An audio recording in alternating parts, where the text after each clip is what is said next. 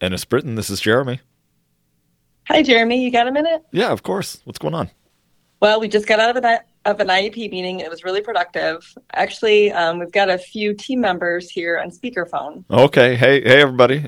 So we had a good meeting. What were you working on? We have a student who has significant behavioral challenges, and everyone on the team agreed that we need to reduce the demands for him so that he can get a benefit out of his education. We're thinking we might want to try to reduce his school day, since almost every afternoon it seems like he is in a complete meltdown. The parents are really supportive and they want to see if this works.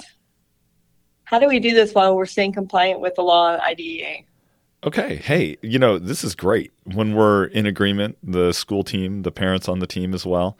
So let's first step back and then talk about how you got to this point, and then we're going to have a good idea about some next steps for compliance. Well, we had been trying some kind of PBIS interventions with the student, and we were tracking data daily to see how he was doing each period. And we noticed through that data collection over the period of a month from in between staffings that around, in the afternoon after lunch, we were really seeing more occurrences of this meltdown behavior. And then from there, we moved on to do a functional behavior assessment after receiving consent from the parent, and had some observations done, had a lot of information from the team, including his teachers, about academics and behavioral things that they were noticing in their classes. Wrote a behavior intervention plan, and we've been following that for a while, and it still seems like it's very difficult for him to make it through the entire school day. Welcome to Season 2 of On the Call, Ennis Britton's Special Education Law Podcast. I'm Erin Wessendorf-Wortman. And I am Jeremy Neff. And we are ready to dig into this call. So these are calls I like to get, right? The parents and the school are on the same page. And if you ever call your attorney when you're on the same page with the parents, just to make sure you kind of take the right next step, smart. Good It is move. smart, and then your attorney will also then start to ask you lots of questions Yeah. to verify you are actually on the same side of the same page. Because Yeah. sometimes we think we're there, and yet, maybe you're reading it through the backside of that page. And even Or it's a different book. We didn't even realize it. We were sitting at the table, different books. we're both on page 45. Different True books. story about my youngest brother. He called me when he was in high school. I think it was AP English or something. And I had raved about reading Invisible Man, Ralph Ellison's classic book, amazing. And he decided to read that as part of summer reading. And he's like, I'm reading The Invisible Man, and I just don't get it. Like, where does he start to talk about like race and things like that? I'm like, The Invisible Man? He's like, yeah. I said, no. Invisible Man. Totally different book. Forget about that word, the. I'm not so sure about your book recommendations. Oh, no, that's a good one. The Invisible Man, I don't know. I've never read it. I don't even remember the name of the one book you recommended to me, but it was like zombie apocalypse dude all by himself, and I was done. Oh, the whole world. Road. Yeah, it was awful. Yeah. Awful. That's a good one. It's awful. I like peppy, upbeat. I do not need to be bad. depressed. It is depressing, and it will leave you alone in a room by yourself for days. So, in any event, I agree. Yeah. Let's go to the positive. Let's go to the positive. Parents and school on the same page. Same page. Maybe. Hopefully. Yeah. At least we're reading from a book from both parties. And so with that, though, Jeremy, when we're looking at a shortened day, if we're both on the same page, where is our focus here? Where does that really need to be as that team, district, and parent? Yeah. I mean, well, we do have some law we can look at as we like to start these episodes, just going through regulations, things like that. It comes down to, I think, FAPE and LRE. And with FAPE, thankfully the Supreme Court now 6 years ago gave us a great definition that sort of gives us a little bit of clarity. Does it, though? Maybe. It reasonably calculated to enable a child to make progress appropriate in light of the child's circumstances. Boy, that's almost a mathematical formula. I mean, A plus B equals C, right there. No, because what you and I are going to look at as to be reasonably calculated is going to be different than maybe some parent counsel, as well as what progress. And then in light of a child's circumstances, there could be varying degrees of disagreement. But that's what this comes down to, though, right? Correct. So here, it's about, does this school day that the parent and the team have agreed to, does that allow the child to receive FAPE But that's not the end of the calculation, right? So we look at LRE instead, and not instead, as well. I did a lot of but also in a previous episode or a coming episode, whenever they decide to air. So I'm trying to make sure as well. I'm going to find my whole thesaurus for all of the phrases. It's going to be great. But in looking at LRE, making sure that placement, it is with typical peers to the maximum extent appropriate, except when, and we've talked about this previously in other pods, is to talk about when those supports and special education services cannot be achieved satisfactorily. And so I think when you're looking at that shortened school day or shortened school day in a separate facility or any or all of the above, looking at that proof, that documentation of it cannot be achieved satisfactorily, even if it is a documentation of the conversation for the district's understanding for why it will not. So to go to the caller, hey, everybody agrees, we understand the student's behavior is doing X, Y, and Z, we're struggling. This is our statement to say, this is the appropriate LRE for the student because a full day is not allowing the child to achieve satisfactorily appropriate progress, and we cannot support them otherwise within that environment. Yep. But when you move from school day, what's a school day? I mean, my kids go to 2 different schools now, and the school days look vastly different. And I don't even know that my kids' school days look the same as your kids' school days in another district. Right. Yeah. And thankfully, we do have a definition of school day. We don't have a definition of shortened school day, so don't waste a lot of time looking for that. If you're in a state that does, shoot us an email at nsbritton at podcast@nsbritton.com. Get that email right next time, marketing fool. Yeah, it's fine. Sorry about that. But I think we can look at a dictionary, right? We have school day defined, fine. I think a dictionary will tell us what a shortened school day is. Yeah, it's something less than. So when you look at the definition of school day, which is in the federal regulations, and there may be in your states, it may be amplified. For example, in Ohio, that definition is expanded upon. But at the federal level, what it says is, well, school day is any day, including a partial day, that children are in attendance for school for instructional purposes.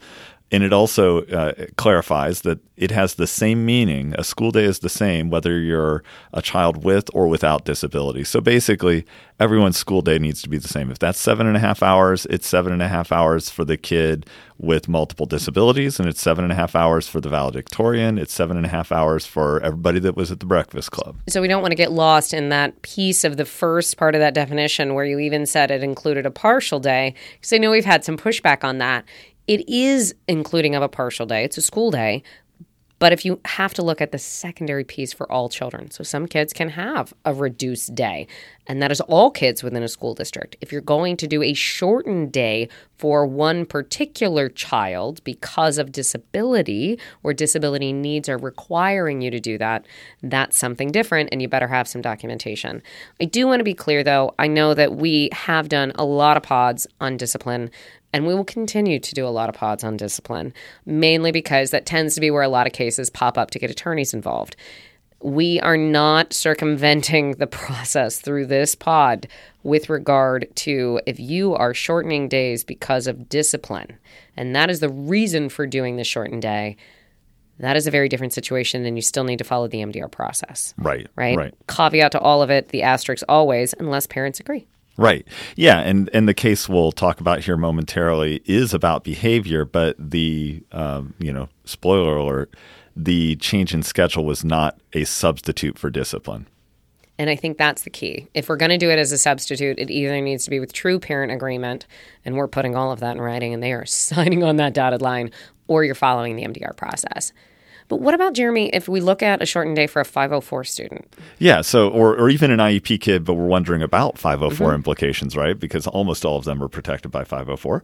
So we just need to look at it. It's an anti-discrimination statute, and we just need to make sure that that schedule change is based on that child's disability-related needs, not anything else. Because if it's something else, if it's, this is when we have the driver for the bus with the wheelchair ramp.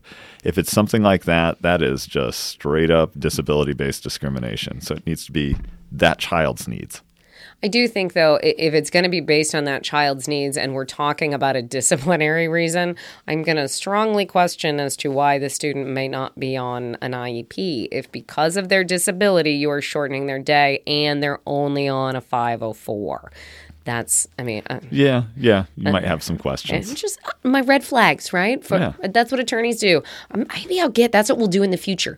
We're going to get red flags as if we're refs in a football game. So when we do presentations from now on, we can throw red flags at people when we have a question or when we're going through cases. Yellow flags. Whatever. I'm changing them to red. I know they're yellow, but we'll just go with this stupid analogy. It's fun. I like the gold stars we give out to people now. So if you want to email us and give us your impressions, I'll mail you a gold star. Oh. I think it's a great idea. There you go. But I also like the red flags. I think it'll make it more interactive. All right. Well, I'm going to throw a yellow flag and say, hey, let's transition here. So we've talked a little bit about what the law says. Let's look at one example from a case of how this law has been applied. In this case, it's a formal complaint decided by the Indiana Department of Education from April of 2023. And it was a scenario where we had a kid. We missed some details. That's often how it is when we read these decisions. But we have a child with an undisclosed disability. We don't have an age, but you start to make some guesses. Maybe emotional disturbance, maybe OHI or autism, hard to say. But it describes the child's needs. So refusal to complete work, yelling and growling, threatening to elope, refusal to go to seat. So really, a lot of what I deal with when I try and get Erin to record a podcast with me. Yelling and growling, throwing pencils and books. No. It was earlier. It was just my sounding like a gremlin because of my low voice today. It was great. Yeah. But I'm also making some assumptions based on this. You're inferring possibly ED or OHI, maybe autism. I'm inferring probably an elementary kid, not most likely a high school student, just making some assumptions, educated guesses based on experiences that we've had, especially because the case indicated there was physical aggression of hitting, kicking, biting, spitting, throwing. Those tend to be more of an elementary behavior. Doesn't mean they can't happen older, but to necessitate where this case goes, more of an elementary level. Yeah, and the child is ultimately placed outside at a separate facility. In this case, the complaint was filed less than 2 years after that happened. Another indication, probably on the younger side of things here. So this is a kid who ultimately the IEP team, with agreement of the parent, assigned the child to a separate facility, and that placement was for 4 hours a day, which was less than the regular school day for kids back at the regular school building. So it was 4 hours a day, and we don't have the IEP in front of us, but the Indiana Department of Education says the justification was the child wasn't showing adequate progress, had an intense level of support that was needed for behavior, and that the team concluded a residential or homebound placement would be too restrictive, so they needed to find somewhere in between, hence an outside placement. Doesn't really specifically speak to the schedule, though, but 4 hours a day at that outside placement. There was an FBA and a BIP, too, and it was implemented. It looks like everything really was done with fidelity per this finding letter. So some of the things that were in place, a visual schedule, specially designed instruction related to some communication needs, as well as identifying and categorizing the link between the child's behavior and the child's emotions. There was a token economy in place. There was instruction both in kind of that authentic, the moment of a challenge, but also after a cooling off period where maybe there could be a little more careful consideration. None of us really take instruction well in the moment, but sometimes that can be valuable.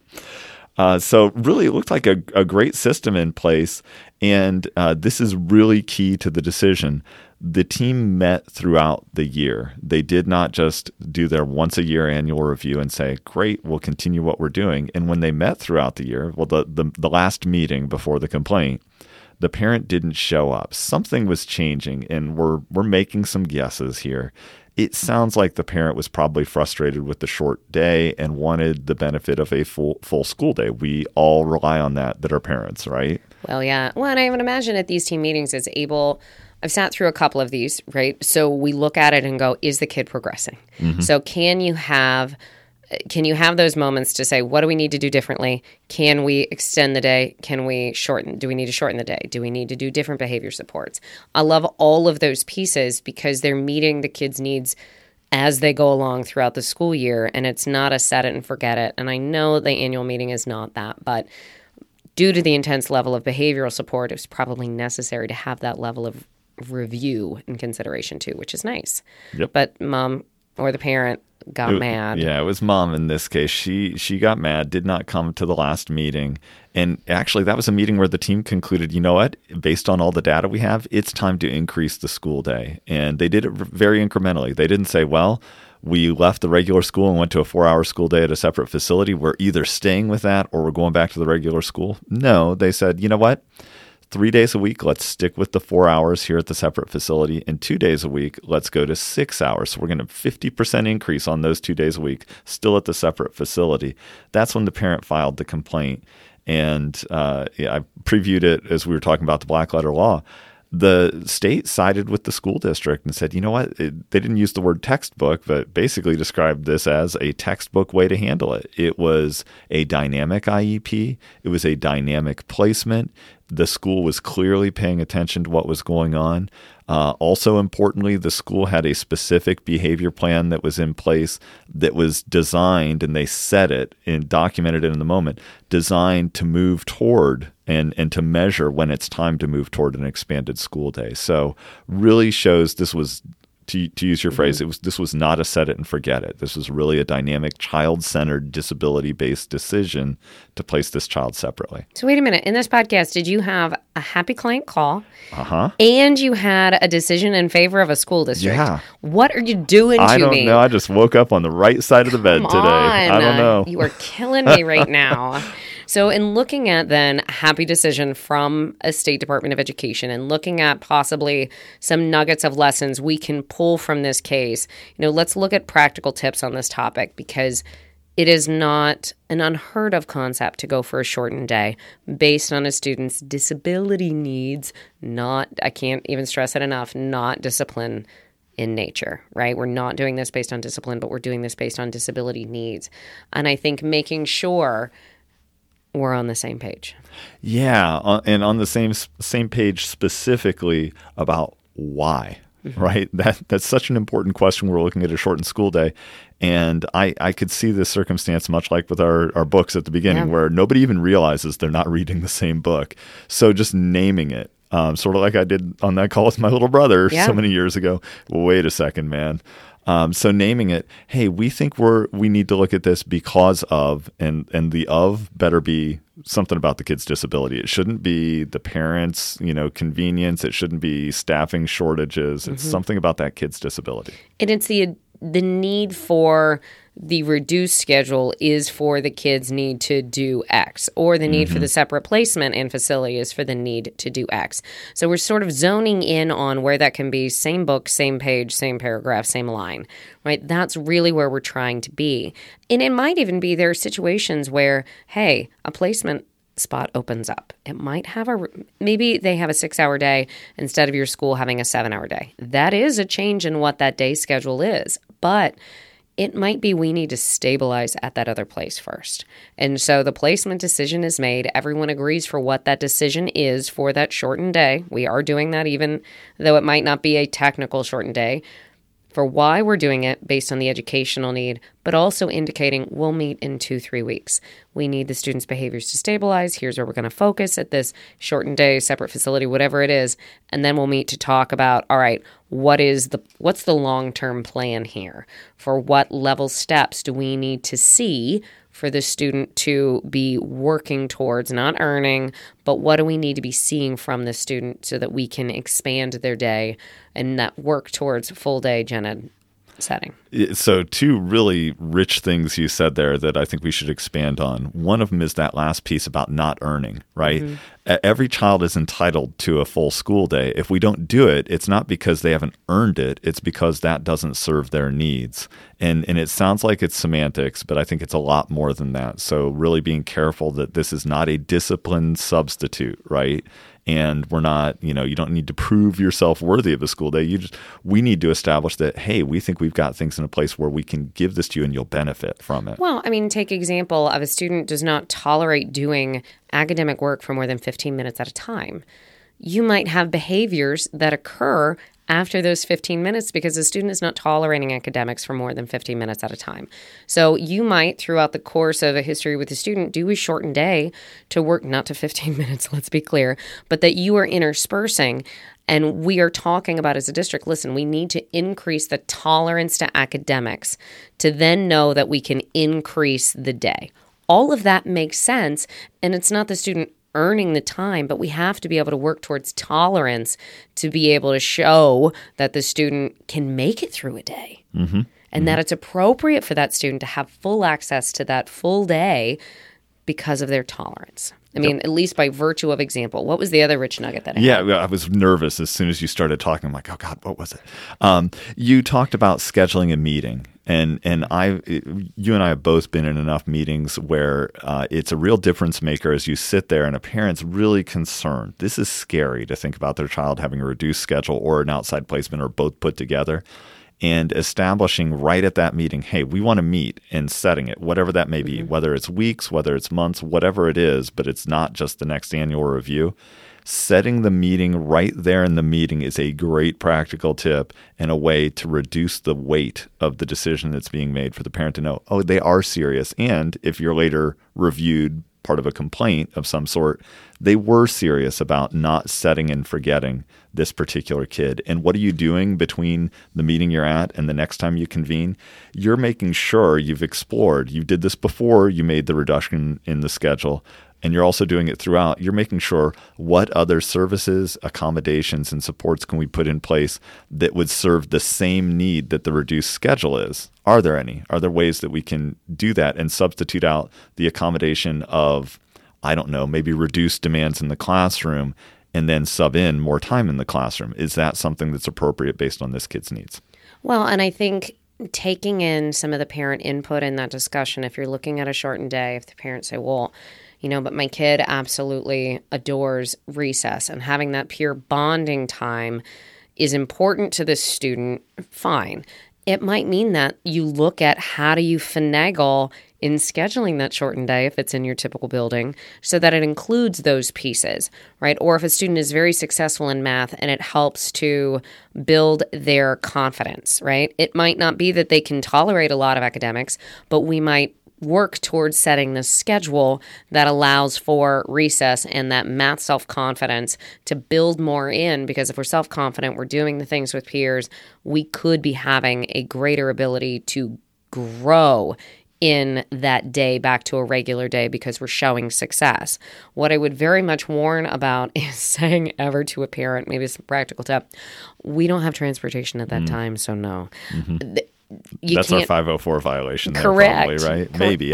Maybe not that one, I guess, but it's not a disability need that's driving that decision. Correct. It is a district staffing or, right. Even practicality of transportation. Yeah. So I think we need as districts to look at that from that broader perspective of if we're shortening, we're looking at what the transportation options are and not to shortchange options by virtue of transportation only if it's based on a kid need, that option is appropriate. Yep, absolutely.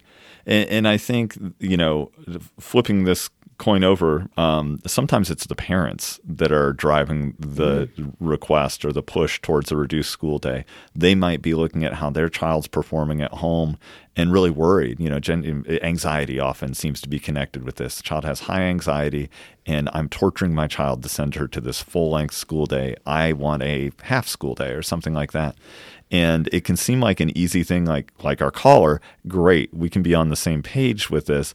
Caution, the red flag. Throw the red flag as though that happens in football. It's not football. Maybe that's what we need. Red card, maybe, are you thinking? It's not You're a soccer person. No, I like a red flag because my flags go up. What color are you? Yeah, raise a red flag. Raise a red flag. That raises a red flag for us. If we're reducing a schedule because of a parent-driven concern, we need to look at, but does that match the child's disability needs? Making fun of me for my flag color choices. What's wrong with you? It's all right. Well, next time it's going to be a sparkle flag. I'm just going to say, throw the sparkle flag. It's going to be great. And then make jazz fingers afterwards. Jazz hands. Jazz hands. God bless it. All right. Well, hey, maybe I should take this back to the caller before I get in any more trouble. So taking this back to our caller. So what do you do? So here we are. We're on the same page, and we do recognize there's a need, a child's disability-based need for a reduced schedule. Great. We just checked a whole lot of the practical tip boxes there. I think next steps for compliance are get on the same page with the parents about what you're going to be looking for that indicates it's time to revisit the decision and incrementally increase that schedule or move back to the more typical school setting. Get on the same page then, because you're in agreement then. Don't wait until, like happened in our Indiana case, and the parent doesn't like it anymore. Correct. And then I think also just documenting all parts of this decision, both in the IEP, which needs to really clearly state why it's a reduced schedule, and if it also happens to be an outside placement, why. And we're talking reduced schedule relative to that outside placement's typical schedule and also to your typical student's schedule. Document that in the IEP as well as in a prior written notice that really, at that moment when you're all on the same page, explains how you got there.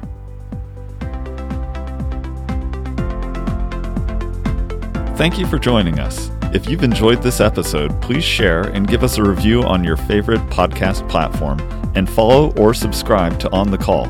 This helps other special education leaders find the podcast. If you have a topic you would like to suggest, a question about today's episode, or anything else you'd like to let us know, please email us at podcast@ennisbritain.com. A quick note, this podcast is intended to be used for general information only and is not legal advice. If you have a specific question, please consult an attorney. Whether by phone or this podcast, we're looking forward to being on the call with you again soon.